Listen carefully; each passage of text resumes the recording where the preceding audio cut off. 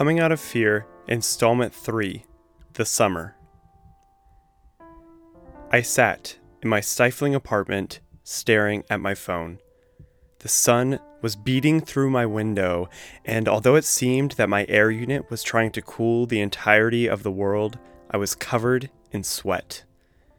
My fingers glided swiftly across my screen, punching each letter on the keyboard like my life depended on it. To me, in that moment, it did. In that tiny Instagram caption box, I poured out my soul. I let my heart write for me. I finally let myself speak. As easily as the writing had come to me, however, there was one final button to push. I couldn't do it. I stood, paced my tiny living room, never feeling so confined. The room grew smaller as the phone in my hand became larger. I couldn't look away from the words I'd written and read over what felt like a million times. I pressed post. I pressed delete. I deleted the post seconds after it was published. What was I doing? I had to be crazy, I told myself. But then, the Paul who had been boxed up for so long, abandoned and denied, made his voice heard. You're not crazy. You're not worthless. You are brave. You are going to change the world. And it all starts with being true to who you are. He was right. I was right. What I was about to post mattered. No feeling of fear or isolation could deny that. So, with hands shaking, heart pumping, and mind racing, I pressed post. And just like that, I had announced to over 2,500 people that I am gay.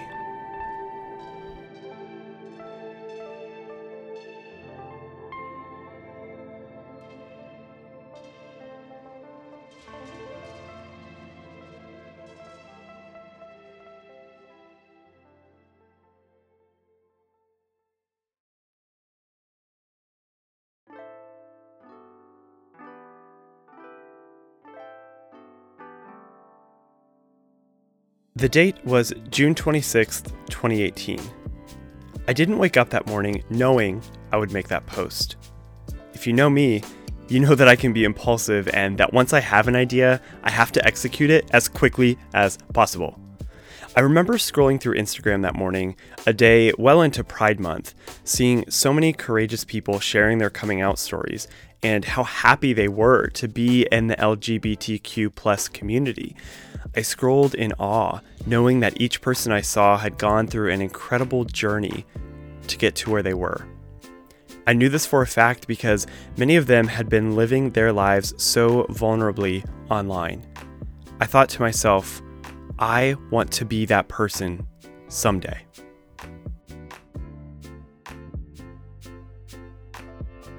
In the summertime, after a long run, I like to rest on the front stoop of my apartment. The street converges in a slight V shape right in front of my doorstep, giving me a wide-angle glimpse of my city. To my left, the street leads me into the city, where factories, corporate offices, and local businesses compete for productivity against the dog days of summer. In the opposite direction lie neighborhoods, country lanes, and dozens of swimming pools filled with the fresh faces of summer.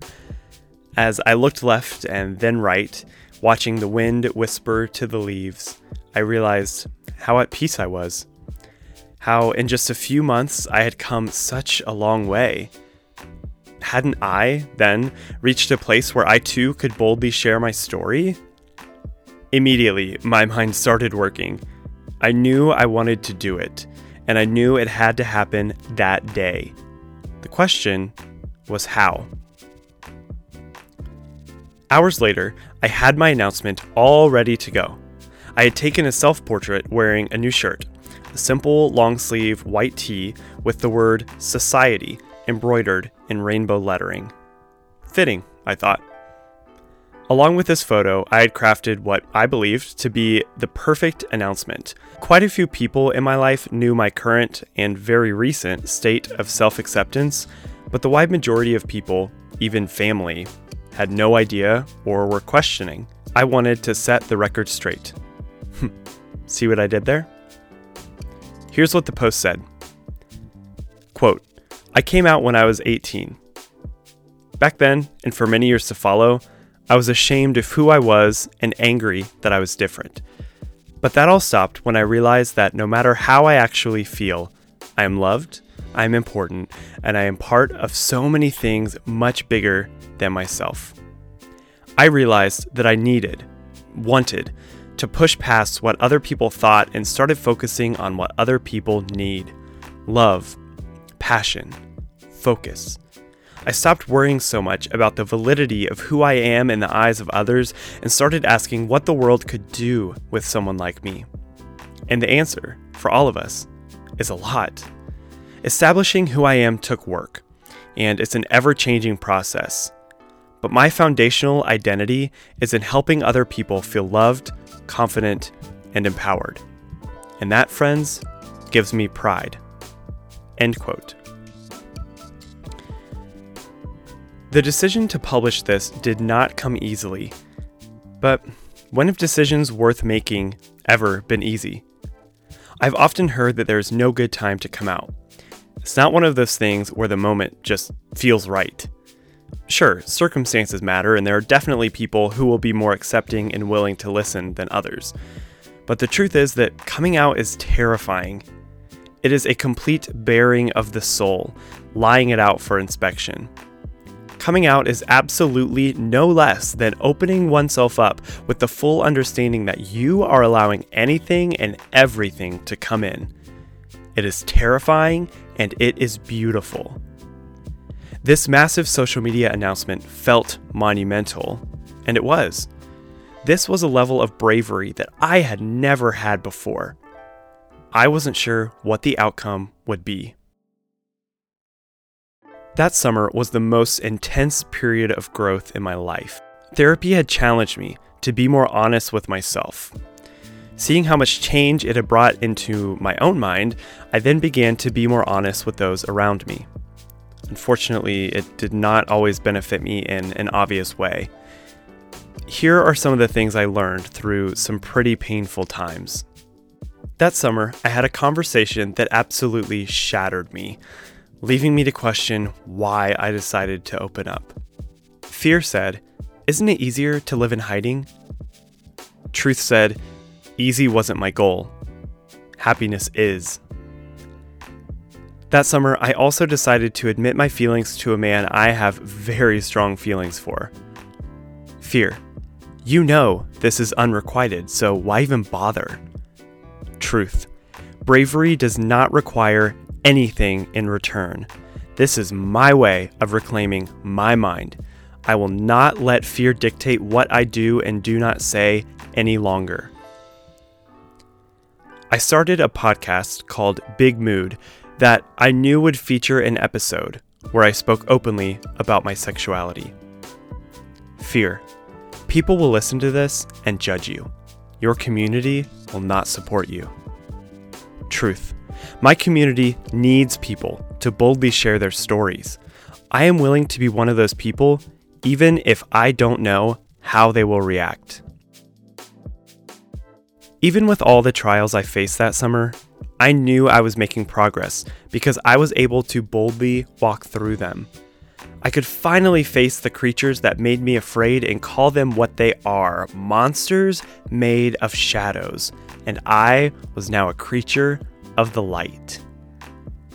I had not only come out of my cave, but now I was filling it with demons, giving them a taste of their own medicine. In the end, I decided to come out because it was the right thing for me to do. I live in a small community that, though a wonderful place, lacks diversity.